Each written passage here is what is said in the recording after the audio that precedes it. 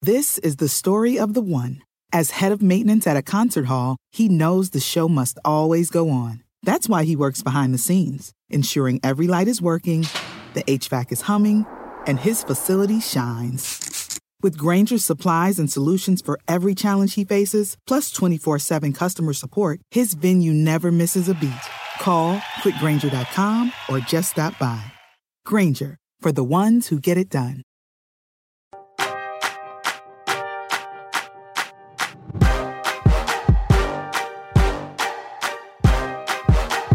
Hey everybody, Steve Alexander and Raphael Johnson here for the Thursday, February 3rd edition of the Roundball Stew. Raph, how's it going and who do you have in the Super Bowl? I'm doing well. As for the Super Bowl, I don't really know. I don't really follow the NFL like that, so I don't know who I'd have there, but I kind of hope Cincinnati wins it just because they've never won a Super Bowl before, so I guess we'll go with the Bengals there. Good answer. I'm representing Cincinnati with my Skyline Chili shirt today. That is a Cincinnati thing. I grew up close to there in Indianapolis. Saw a lot of games in Cincinnati growing up. Like Joe Burrow a lot. Also, Matt Stafford he went to the University of Georgia, which is kind of where I live. So I don't really care who wins. I think I'm sort of pulling for the Bengals. And Joe Burrow, sort of like you are. And that kicker, McPherson's really fun. But I won't be sad if the Rams win either. So hopefully we get a good game. Rolf, do you have curling fever now that the Olympics are here? I got to be honest with you. I can't say that I do, but it tends to be the sport that gets people fired up on Twitter when the Winter Olympics come around. Yeah, my buddy and I, Zach, watch a lot of curling, especially when the USA men's team is throwing rocks. And I had it on last night because even though the Olympics, the opening ceremonies haven't happened or anything yet, they are underway, and it's a lot of curling right now. It's on the USA Network at all times, which is sort of replaced NBC Sports Network as far as I understand it. So if you've got a jonesing for some curling, get out there on USA and check it out because hopefully it's fun. But yeah, it's a weird sport. First time you watch it, you're like, what am I doing? Okay. Ralph and I are going to cover sort of the replacements that are going off in this silly season, this endless silly season that we're in the middle of. So we're going to look at guys who sort of filled in for the most part and went off. Now, the first guy I'm starting with that doesn't really fit into that mold quite as much. LaMarcus Aldridge has been out. Nick Claxton has been in. Nick Claxton has been one of those upside players that everybody's kind of excited about, but he doesn't really do a lot. Well, he did a lot on Wednesday night when he had 23 points, 11 boards, 5 blocks against the freaking Sacramento Kings. And the Kings actually beat the Nets to hand them their 6th straight loss. Unbelievable. Rolf, do you trust Nick Claxton? I think at this point I do. If anything, my question would be more about how Steve Nash handles the rotation, especially when LaMarcus Aldridge is in the fold there. We've seen him do some kind of screwy things with certain guys where one night they don't play at all, and the next they'll figure prominently in the rotation. I think Claxton is past that point to where he'll be a consistent rotation piece for that team moving forward. And yeah, I think I trust him at this point, and also that was a good matchup. We've seen opposing centers light up the Kings all season long, and this just happened to be Nick Claxton's turn to do it. Yeah, my trust level with Claxton, I guess, is I trust him enough not to drop him at this point because this will probably end up being his best line of the season, I would say, until maybe the last week and a half of the season, if I was guessing. Aldridge should come back, maybe hurt him a little bit, and he's not going to get to play the Kings every night. Unfortunately, I had to make a decision in one of my leagues, and I dropped Claxton maybe on Monday, maybe on Sunday, somewhere in there. And it stings a little seeing that line because it would have been nice to have, but it is what it is. He was the worst player on my team, but generally I'm in favor of hanging on to Claxton any way you can right now. While we're at that game, Ralph, James Harden was horrific on Wednesday night. I don't have his line in front of me. He was just awful. He had like 12 assists, 6 rebounds, and really didn't look for his offensive game at all. And, Twitter was like full of people who are watching him.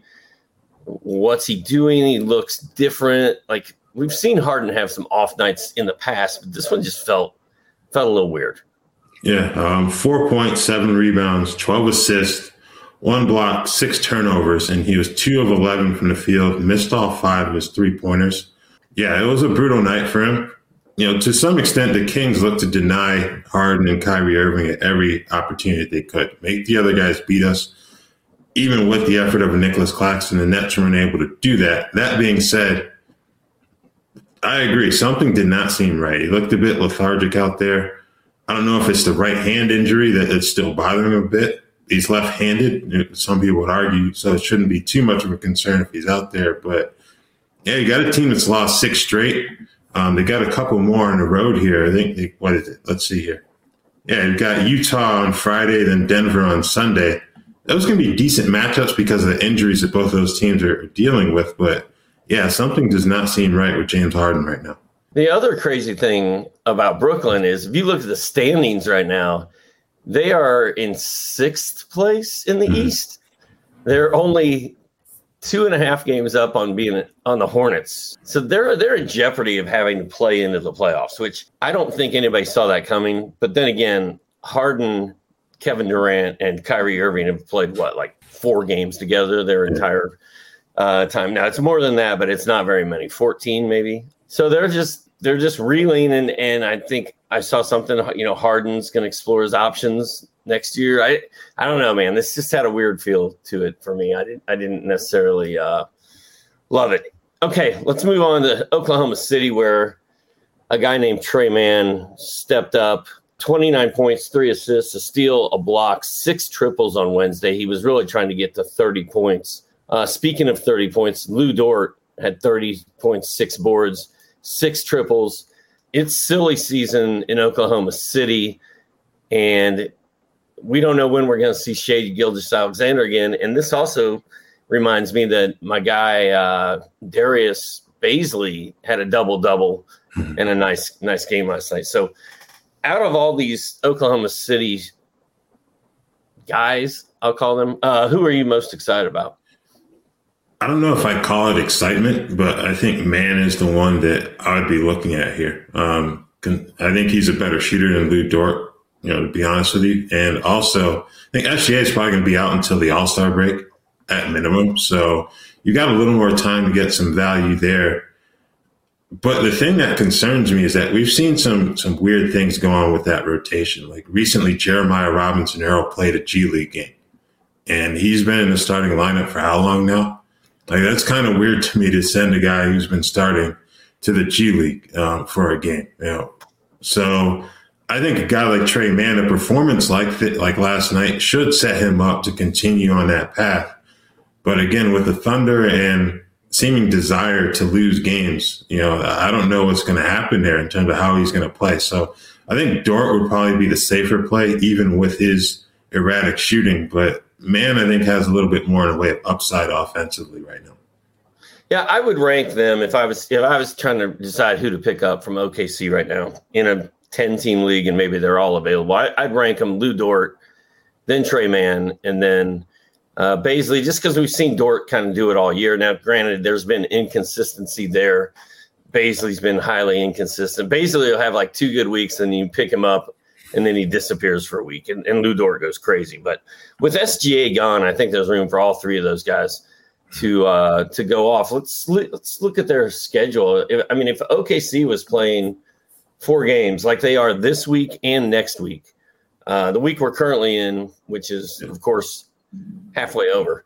But they got a 4-game week this week. They play 4 times next week. So to me, that makes Trey Mann, Lou Dort, and Baisley. They should be rostered everywhere imaginable, I would think, with that 4-game week. We've got Luka here to talk about. I'm not really going to get into it except throw out there he had 40 points and 5 triples, and they lost. But Luka's looking pretty good. He catches heat for not being able to stay healthy, but he's putting up some pretty monstrous fantasy numbers, Ralph.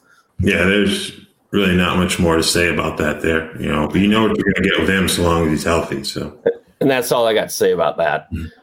Reggie Bullock, big night last night, 23 points, 8 boards, 3 steals, 5 3-pointers. 3 steals and 5 triples is nothing to sneeze at.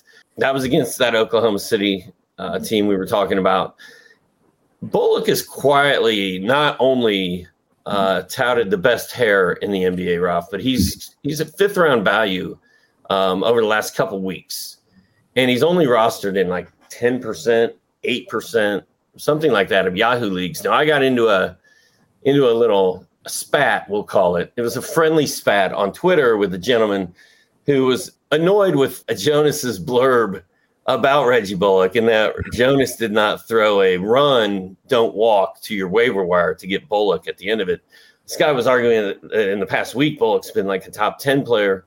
Maybe he has. The key for Bullock is that Tim Hardaway Jr. went down and is out for the year. So Bullock is going to get run. He's going to play. Now, I think Jalen Brunson has kind of cooled off a little bit. Bullock's sort of stepped up a little bit. So I don't know that it's going to last the whole season. But where do you stand on the Reggie Bullock train, Ralph? I'm on the bandwagon. I think you need to pick him up because this is like an enhanced version of the role that Dallas brought him in for, be it that 3-and-D guy for them. I don't expect 23 and 8 with 5 3-pointers on a nightly basis, but as you noted with the Tim Hardaway Jr. injury, he's going to have every opportunity to contribute. So I think at this point you should get him. They got 2 more games this week, only a 3-game week next week, but there's still ample opportunities to kind of cash in if you pick him up. And like you noted, he's available in a lot of leagues still. Yeah, he's available everywhere. My only issue is the schedule, but we got to keep in mind the All-Star break is coming up. Yeah. The thing is, like week 18, a lot of teams play 3 games, and then there's 2 other teams that play 1 time that week and a bunch that play 2. So if you play 3 games in that week, that's a good thing. But for week 17, next week, Dallas plays 3 times, and then they play 2-2 for the All-Star break, and then they have 3-4-3.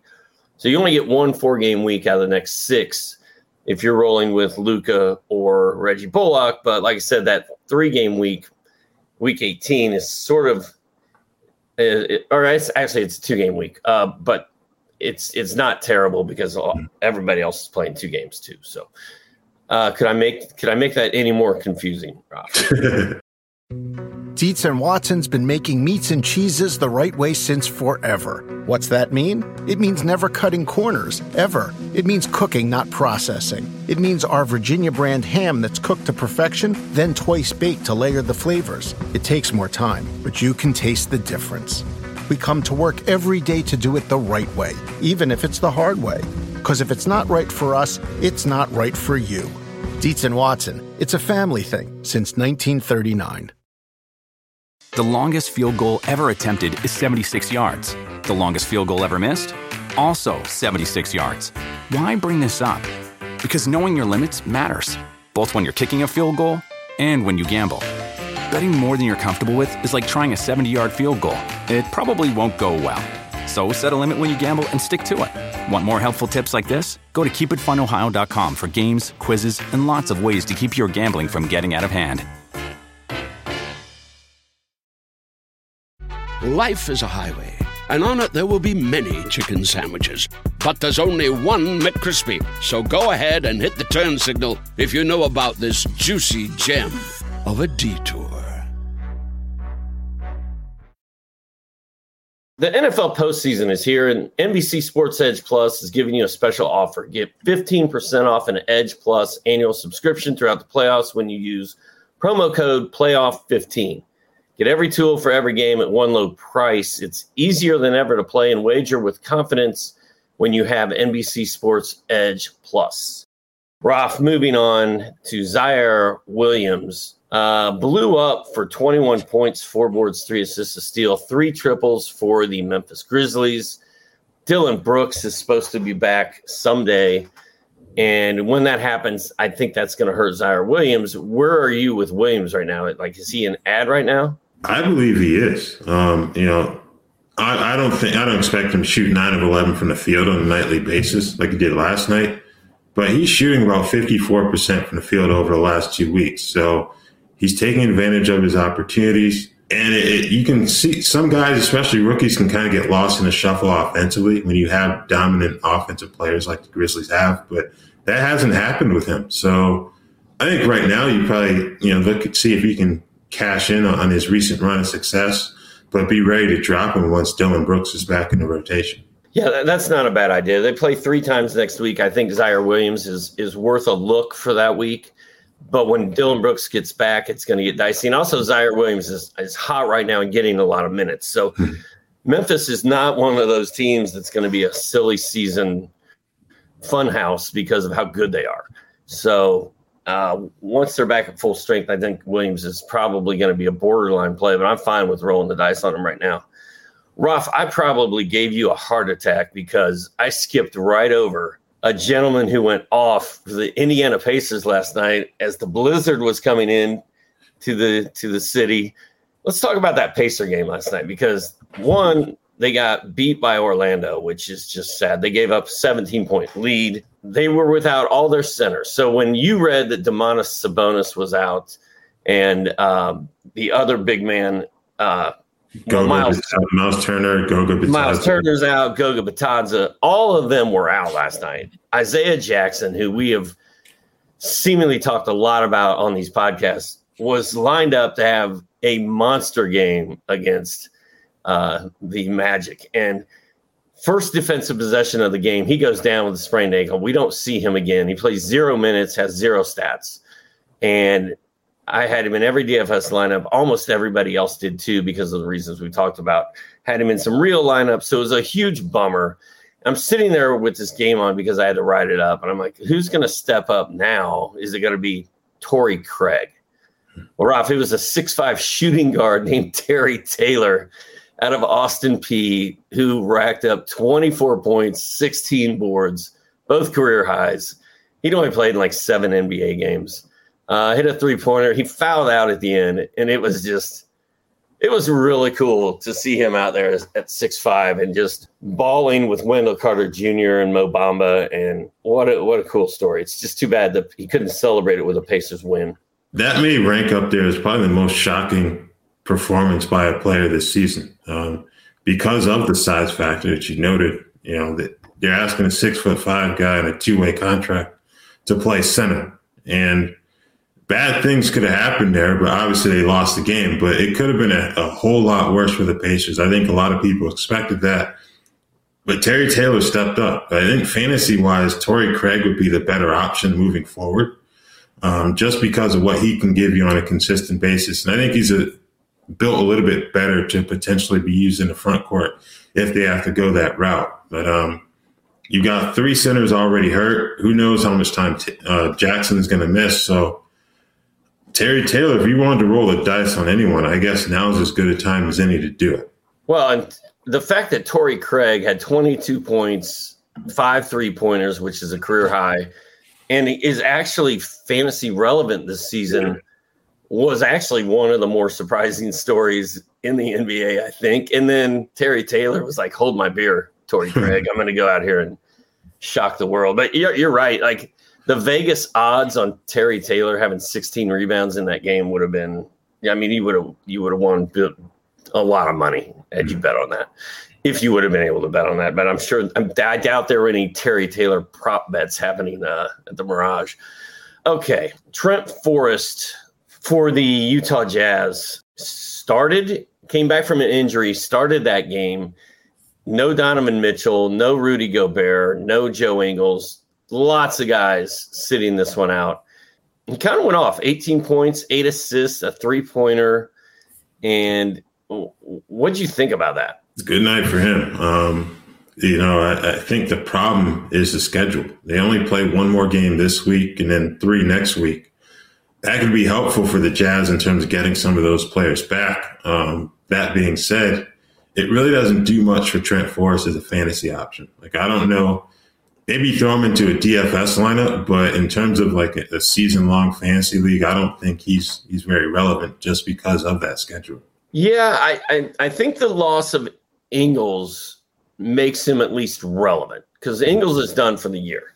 Yeah. And then Jordan Clarkson and Donovan Mitchell. If those guys aren't going to play, then I'm rolling Trent Forrest all day long. But if Clarkson and Mitchell are healthy and in the lineup, it's going to be really hard to play Trent Forrest. So if you see the Donovan Mitchell and Clarkson are not going to play on the night, that's when you fire up Trent Forrest. Let's go to Denver. Bryn Forbes had a huge night, 26 points, 4 3-pointers. He only had 1 turnover. It was a big one with the game on the line and a close game in the fourth quarter, and he was really upset when it happened. I was watching that game, but finally had a big night as a Nugget. I think Ralph, he scored 20 points 5 times this season. They've been few and far between. I think his season high was 27, so he just missed that. His previous game, I believe he had 3 points. So are you buying into what Bryn Forbes did on Wednesday, or was that a fluke? I'm kind of in between. He scored 14 or more in 3 of his last 4 games. So I don't know if I would dismiss it completely as a fluke. That being said, I think he's more of an option for managers who are in need of 3-pointers exclusively, because he's not going to give you too much in the other areas. So they've got 2 more games to play this week. So if you're in a head-to-head matchup where you need extra 3-pointers, I think it might not be the worst idea to pick them up and just see what you get there. Yeah, they've only got I'm looking at Utah. Denver has 2 games left this week. Mm-hmm. Then they go 3-2, 3-3. That's not bad. They play 3 in a week where other teams only play 1 or 2, so that's not bad. I think Bryn Forbes is worth a look. Denver had a lot of guys out last night also. That Denver-Utah game was basically shell team versus shell team. There was no Nikola Jokic. There was no Rudy Gobert. But Monte Morris was playing, and I don't know. I think Bryn Forbes I'm intrigued by him. I'd like to see him do something like this again before I dive in. Going to Washington, D.C., Spencer Dinwiddie, 14 points, 12 boards, 10 assists. Ralph, were you surprised to find out that he'd never had a triple-double before? No. I wasn't. I spoke plenty about Spencer on yesterday's podcast. For me, it's basically a case of you just take what you can get from him fantasy-wise at this point. He was 4 of 16 from the field, so he pretty much torpedoed your field goal percentage if you had him rostered. But he hasn't been a very good fantasy option for much of his career, and I don't think that's going to change even with Bradley Beal sidelined either. Yeah. I mean, Dinwiddie's too good to drop. He's not available in any leagues. You don't have to start him if it's a busy Wednesday and you've got a full lineup, but hopefully you had him in that lineup last night. Now, you talk about torpedoing your shooting percentage. I don't know, Ralph, if this guy's on our list to talk about anywhere on here, because I didn't study maybe as much as I should have for this, but I wanted to run over the box score of Robert Covington from last night.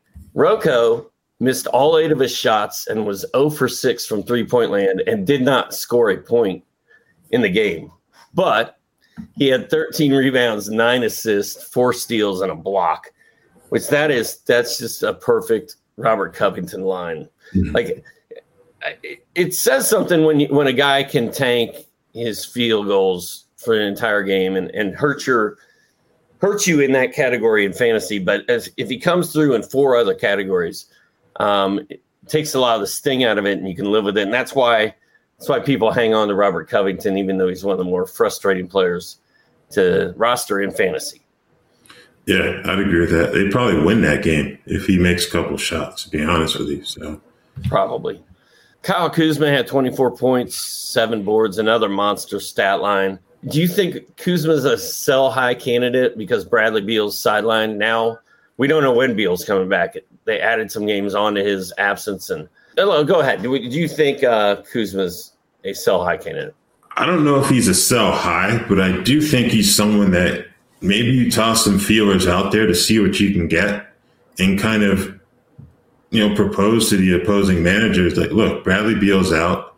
Kuzma is basically Washington's most effective fantasy option at this point, and see what you can potentially get for him. So I guess sell high, I probably wouldn't say that, but I think he's Washington's best fantasy guy, and maybe you can get something a little bit more than you normally would just because of the Beal factor.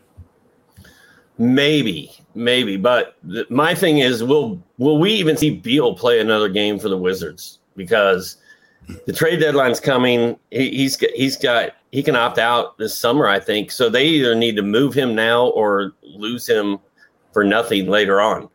And I don't think Beal's going to – there's no way he makes it through the deadline still on the Washington Wizards. So I don't know that Beal's coming back. I think Kuzma's been awesome all year. So as far as sell high, I don't know if that really works. And it's not like he put up some crazy stat line on Wednesday doing more than what he normally does. But to your point, selling point, if you want to try to move Kuzma is, hey, Bradley Beal's hurt.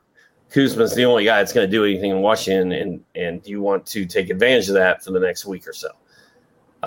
Washington goes 3 games, 2 games, 3 games. There's nothing great there. They do finish up 4-4-4-4 to end the season. If your league goes that long, Kuzma could be a difference maker in the fantasy playoffs. Any other thoughts on him, Ralph? No, I think we summed it up quite well. Another thing, while I'm just glancing at the schedule here, the Cavaliers play 5 games the week of March 28th. Now, a lot of leagues have wrapped up by then, but if yours is still playing that late, they have a 5-game week with 1 week left in the regular season after that. So if you can stock up on Cavs, if you think you're going to make a deep playoff run, it's not a bad idea. PJ Washington moved into the starting lineup for the Hornets last night, had 16.7 boards, 4 triples, played 42 minutes. He got the spot start. Gordon Hayward has been out, so they put whichever Martin twin plays for Charlotte. They put him on the bench and let PJ Washington get a start. I think it was only his 5th start of the season. He played pretty well. I've been disappointed in him since he hasn't been starting this season. Kind of tough to roster, but as you note in the notes, he's on 63% of Yahoo teams. Where do you stand with PJ Washington? I think last night had a lot to do with the matchup. Going up against the Celtics where you have Robert Williams and Al Horford starting. That's probably why he was out there. He got off to a good start and played well, so they left him out there for 42 minutes. So I think that had a lot more to do with his performance than anything. But you look at their center position with Mason Plumlee, he's dependable, but he's not the most prolific center. So obviously Washington's going to play. That which explains why he's still rostered in 63% of Yahoo leagues. So he's not a great option, but I kind of feel like he's someone that you kind of have to have on your roster in standard leagues right now. Ralph, I love monorails. One of our viewers just asked the question, where is Matt Straub at? And somebody said he'll be here tomorrow, and he's like, "Oh, I love that guy." Yeah. So no, Matt Straub is off on Thursdays. This is me hosting with Raphael every Thursday. If you love Matt Straub, Thursday is not your day. I get it, man. I love Matt Straub too. He's hilarious. Awesome. Thursday is not your day, but if you can handle Raph and I for 40 minutes on Thursdays, we'll get you through it. It'll be okay. Marcus Smart, man, went nuts for the Celtics. 22 points, 4 boards, 6 assists, full stat line. Probably his best game of the season, maybe his most efficient game of the season.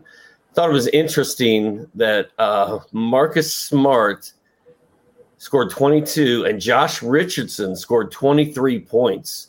Those were your 2 leading scorers for the Celtics on a night when Jaylen Brown and Jason Tatum both played. That was weird. Al Horford, 6 points, 12 boards, 2 threes. It's been really quiet for Al Horford for a long stretch now, and he's starting to bum me out. Like I kind of want to drop him, but he's too good to drop. I don't really know what to do. Like, where are you with Al Horford? Would you consider dropping Al for Marcus Smart or another big man? I mean, at this point, I think I'd rather have Nick Claxton than Horford. If you can find a big of that caliber on your waiver wire, I think you have to think long and hard about pulling the trigger on that. If it's Claxton, for example, I think I would make that switch. But Horford, still being a starter, I think he's in a spot where you really can't drop him. Like, we've seen some of these guys where their production doesn't really match up with their place within a rotation, which puts you in a tough spot.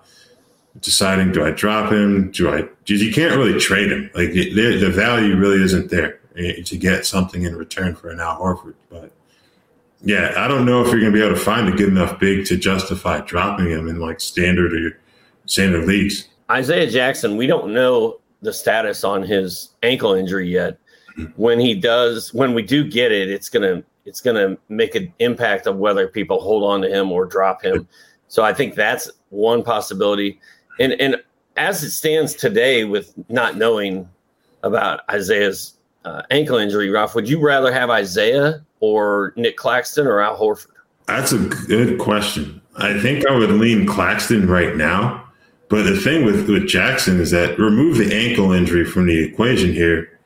We don't know what the Pacers are going to look like in a week and a half. You know, if they move a Sabonis or a Turner, then you like them even more. But if they don't do anything, they can put those guys on ice, obviously, if they're well out of the playoff picture. But I don't know. You would hope that Jackson, once healthy, would be in a spot where he gets to play a lot of minutes. But I don't know if we're going to know the answer to that until after the trade deadline.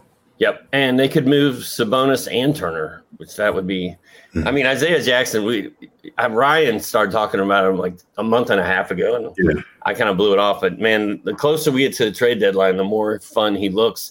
I'm just hoping that his ankle turn wasn't so bad. I hope it's not one of those deals where he's out for 3 or 4 weeks. Man, I just hope. And usually, when a guy hurts his ankle, they tape him back up and throw him out there, and you don't really learn until the next day. But that injury happened so early in the game, he wasn't already like totally warmed up and to that point. So I just hope it's not a 3 or 4 week deal on Isaiah. Jalen Green for the Rockets, 21 points, 5 boards, 5 assists, 3 triples. One of his best all-around games of the season. It's kind of been off the radar as far as rankings go. Is he worth picking up right now, Ruff? Silly season is either here or on the way. So what do you think about Jalen Green? I think he is worth picking up. Now, that's going to come with the concern about field goal percentage. That's been a big reason why he's been so low in the rankings for much of the season. But, last night, 5 rebounds, 5 assists in addition to the 21 points. I think that was the most encouraging thing for me. He's starting to do some things in areas other than scoring. That would be why I would kind of roll the dice on him right now. But you do so with the understanding that more often than not, the field goal percentage is going to be low 40s at best in a lot of these games. Yeah, the only problem is Houston, again, only plays 2 games next week. I don't recall seeing a team playing 2 games in 5 out of 7 weeks or something. Like, it's just 2 games every week for those guys. They play twice next week. Other teams play 4 times and 3 times. So that's going to make Jalen Green a little bit tough. It's also going to make Alperen Şengün a little tough. Now, Ralph, I'm going to go ahead and say I think at least I'll say me. I have been wrong about Şengün. I kind of thought by now we'd see him blowing up a little bit. They do plan on playing him alongside Christian Wood some going forward. They did that last night. He only had 9 points and 8 boards in 25 minutes.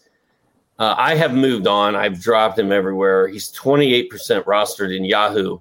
Thing is, we're finally getting closer to the trade deadline. We're finally getting closer to silly season. So if you didn't hold on to Şengün this whole time and you want to go pick him up now, like now seems the time we should be picking this guy up. Yeah, I agree completely with that. There's really no excuse for them to not play him about 30 minutes a night at this point. I'm sure Christian Wood, if they want to entertain trade offers for him, they can get some decent value in return if they want to do that there. Daniel Tice could be a guy who could help out a playoff team too. So I think Şengün his minutes should continue to increase. And that partnership with Wood seemed to work pretty well on both ends of the floor last night. So you had to like what you saw from him in that game, and I think he's only going to play more moving forward. I would just like to apologize for everybody who picked him up 2 months ago and sat on him for so long. It was not fun. And 2 games next week. So, I mean, you can't really do much with that next week, but it's coming. I still think he's going to be a good player. Yeah. Jay Garcia Jam wants to know our thoughts on Davion Mitchell, who just happens to be the next dude we're going to talk about. Davion Mitchell, 4 games in a row. He started at 18 points, 5 boards, 3 assists last night, a couple 3-pointers. De'Aaron Fox has been out for 6 games. His name's in trade talks, apparently. What do you think about Davion Mitchell right now? He's playing well. I think he's playing the best basketball of his rookie season. Since going into the starting lineup, there's consistency in terms of his role and how the Kings are using him, and that's really worked out in his favor. So if he's available, I think now is the time to definitely hop on that bandwagon and pick him up. So good run of form for Mitchell thus far. Yeah, I was able to pick him up the day before yesterday and throw him into my lineup last night. I'm kind of excited about it because it feels like he should have been playing more all along. And the Kings and silly season, I think Davion Mitchell could really do some cool stuff. So Chimezie Metu, 11 points, 11 boards, couple blocks, couple threes, 3 of 10 from the field. Where are you with him, Ralph? He's been like a guy that we've discussed on this podcast multiple occasions throughout the season. Feels like whenever the Kings lose someone to the injury, his name comes up. So, yeah, let me pull up their schedule really quick. I think they have 2. I think they have 2 games left this week, and then they play 3 next week. Yeah. So, you got a back-to-back against Minnesota early next week, Tuesday and Wednesday. So, I guess you go ahead and get him right now if he's still available, because it seems quite clear that he's going to get rotation minutes moving forward. Yeah, I think Sacramento plays Thursday and Saturday, which is pretty good because a lot of teams are off Thursday and Saturday. If you want to pick up Chimezie and throw him out there for tonight and Saturday, I think that's a good idea. I've got this schedule thing pulled up. Washington and Utah only have 1 game left this week. Let's see if there's anybody with 3 left out there for this week real quick. Detroit has Minnesota on Thursday, Boston on Friday, and Minnesota on Sunday. So if you can get any Pistons, maybe Kelly Olynyk, who had a bunch of turnovers the other night, is sitting out there. Corey Joseph has looked pretty good. Frank Jackson's looked pretty decent. 3 games left for those guys. 3 games left for the Chicago Bulls and my man Io Silver away. And then your Atlanta Hawks, Ralph, my Atlanta Hawks. Thursday, Friday, and Sunday, 3 games remaining. There may be one that I missed in there, but those look like the 3 gamers that are left to me.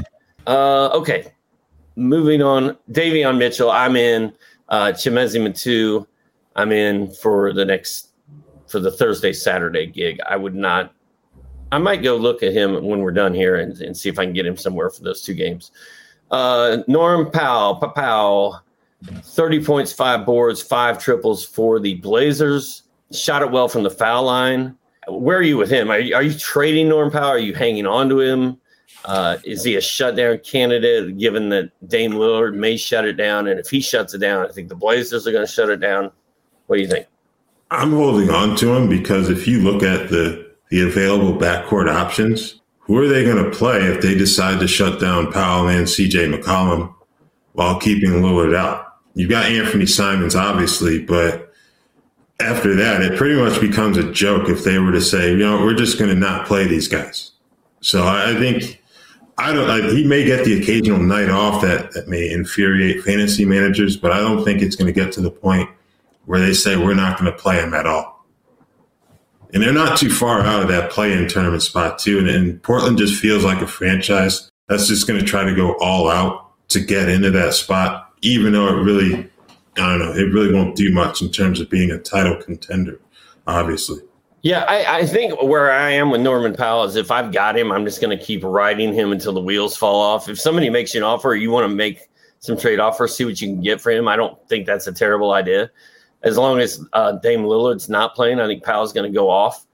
And, I've always been kind of a Powell guy in fantasy. I feel like he flies under the radar every year, and he's a pretty good player. But I'm probably just going to ride it out until the wheels fall off if I've got him. Carmelo Anthony, 24 points, 8 boards, 5 triples. A lot of people had 5 triples last night, Ralph. Been a 5th-round player over the last 2 weeks. He's rostered in 58% of Yahoo leagues. Hopefully the Lakers are pulling the plug on the Stanley Johnson experiment because he started last night, got into some early foul trouble, played just 17 minutes, and then, he didn't really play in the second half. With Carmelo Anthony there, I don't know that he needs to play in front of Melo. So LeBron's out for a minute, what do you think? Where are you with Carmelo Anthony? I think he's a must-have right now because of the LeBron injury. They're kind of lacking in terms of consistent scoring options. You got Anthony Davis, of course, but other guys, while they've had their moments, haven't really been consistent. Russell Westbrook scored 9 points last night. He was like 3 or 12 from the field.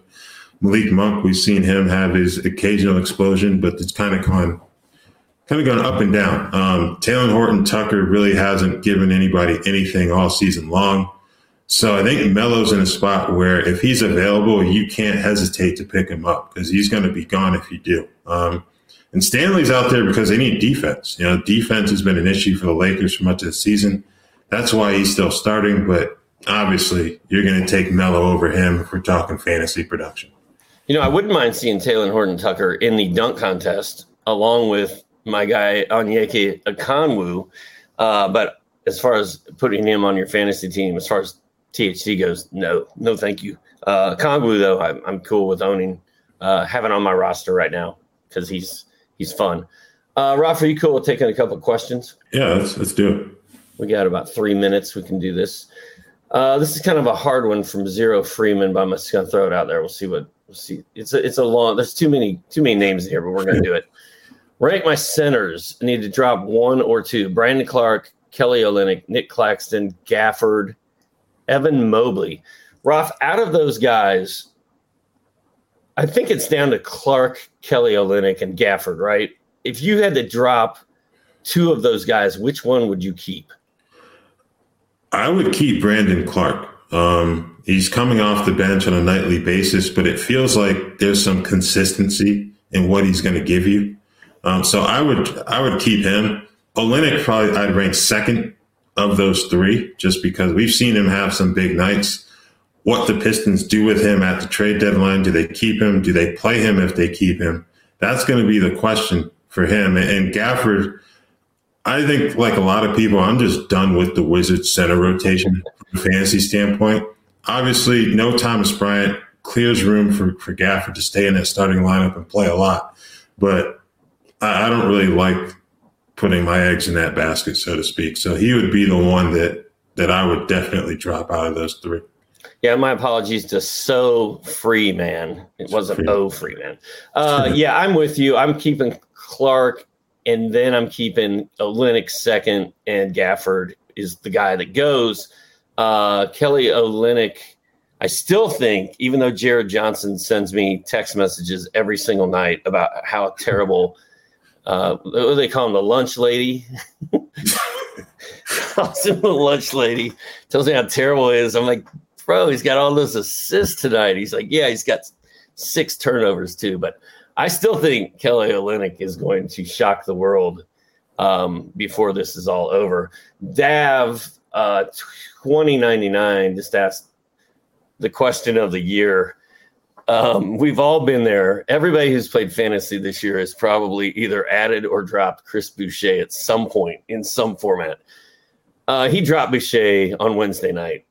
Will I regret this? No. Ralph? No, you won't regret it. Ken Birch has been out with a broken nose. Should be back pretty soon. And it's quite obvious that Nick Nurse prefers more rugged centers, and Chris Boucher is not that type of player. So he may have the occasional explosion, but in terms of dropping him, you're not going to regret that at all, I don't think. Can Nick Nurse not just trade him already? Like, why can we not get Boucher away from Nick Nurse? Because it's killing me. Now, I'm gonna argue that he is going to regret it, but not long term. At some point, Boucher is going to go on a run. Like, look at this. He scored in double figures in 1, 2, 3, 4, 5, 6, 7, 8 straight games and 9 out of 10. He was racking up rebounds. He had 3 double-doubles during that stretch. He had a bunch of steals. He was blocking shots. He was hitting threes. Playing 30 minutes every night. And bam, we get into January 26th. He plays 29 minutes and scores 9 points with 4 fouls. Next night, 12 minutes, 1 point. Next night, 21 minutes, 3 points, 1 shot. Next night, 18 minutes, one shot, 2 points. Like it's cyclical with Boucher, because as soon as you drop him and as soon as you write him off and as soon as you say, I'm never doing that again, he's going to bounce back with a 32-minute, 22-point, 13 rebound, 3 3-pointer, 3 block bonanza. And then you're going to be like, oh my gosh, what have I done? And then he'll play like 11 minutes the next game. So that's just how it is with Boucher. There's no way to get around it, unfortunately. Let's see, Ralph, anything else? We already talked enough about Reggie Bullock. Here's one that I haven't thought about. I don't know. We'll have to check it out. This is the way, says, as though Shea Brissett a pickup with all the injuries in Indy. My question is O'Shea Brissett himself healthy? He's injured himself. That's the problem. That was going to be my question, because I like O'Shea Brissett. Like, he's really healthy, and the Pacers are doing what they're doing right now. Like, he's a guy, like in the past, I'm like, I'll throw O'Shea Brissett into a DFS lineup and see what happens. But I'm not convinced he's healthy himself. Yeah, he's sidelined right now. So I think if he were to be announced as questionable before their next game, that may be the time where you roll the dice on picking him up. Like, yeah, you hope he doesn't get ruled out eventually, but at that point, you might as well go for it, because like we mentioned earlier in the podcast, Pacers really don't have any healthy guys right now in the front court. So, yeah, if his status upgrades, go ahead and get him. All right, Ralph, last one from Dav 2099. In a shallow roto league, given the poor upcoming schedules for Atlanta and Brooklyn, how would you rank these guys to roster right now? Again, Nick Claxton, who seems to be the theme of this entire podcast, Bogdan Bogdanovic, and Alperen Şengün. Ralph, looking at the schedules for those guys, apparently my Atlanta Hawks have a bad schedule coming up. Atlanta goes 3 games next week and then 2, 2, 3, 4, 4. I mean, it's not terrible. I've seen worse. They're in the middle of a 4-game week. So they've probably got 2 games. They have 3 games left this week. We talked about that. So Bogdan for this week is good to go. He still has Thursday, Saturday, Sunday, I think, something like that. Şengün 2 games next week. I'm kind of out on him, and I think Claxton's a hold. Rob, are you in the same boat? I'd actually rank them exactly how Dave has them listed in his question here, to be honest with you. Because I think with Claxton, the potential for blocked shots is why I would take him slightly over Bogdanovic. And then Şengün, he should see more minutes, but like you mentioned with the schedule, that's probably why he'd be a non-starter for me in terms of picking him up. Now, if you want to roll with Bogdanovic through this week, through this weekend, and then look at making a move for somebody else, I'm cool with that. But I do feel like Bogey's going to have a good stretch for the Hawks. He's starting to play well, and he's cool with coming off the bench or starting, and he does well at both places. So, all right, Ralph, we hit 50 minutes. We don't want to kill our editors. Thanks, y'all, for being here and checking us out. We'll be here again next Thursday. Ralph and I will be. I'll be here Friday with Jonas and everybody's favorite podcast host, Matt Straub. And Matt and I will be here by ourselves on Monday as well. I think we might have a guest coming in on Monday. We had Brian Rosenworcel from the band Guster on Monday. He's always hilarious. You should go check that out if you missed it. Ralph and I had Bob Rathman on last week. I'm not sure what guest we're looking at for next week, but I think we're going to have one maybe on Monday. So, Ralph, have a great weekend, and thanks a lot, everybody. You too. Thanks, guys.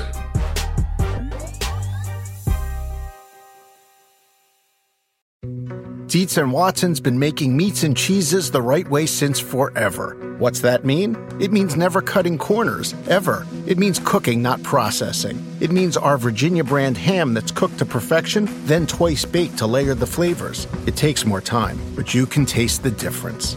We come to work every day to do it the right way, even if it's the hard way. Because if it's not right for us, it's not right for you. Dietz & Watson, it's a family thing since 1939. Life is a highway, and on it there will be many chicken sandwiches. But there's only one McCrispy. So go ahead and hit the turn signal if you know about this juicy gem of a detour.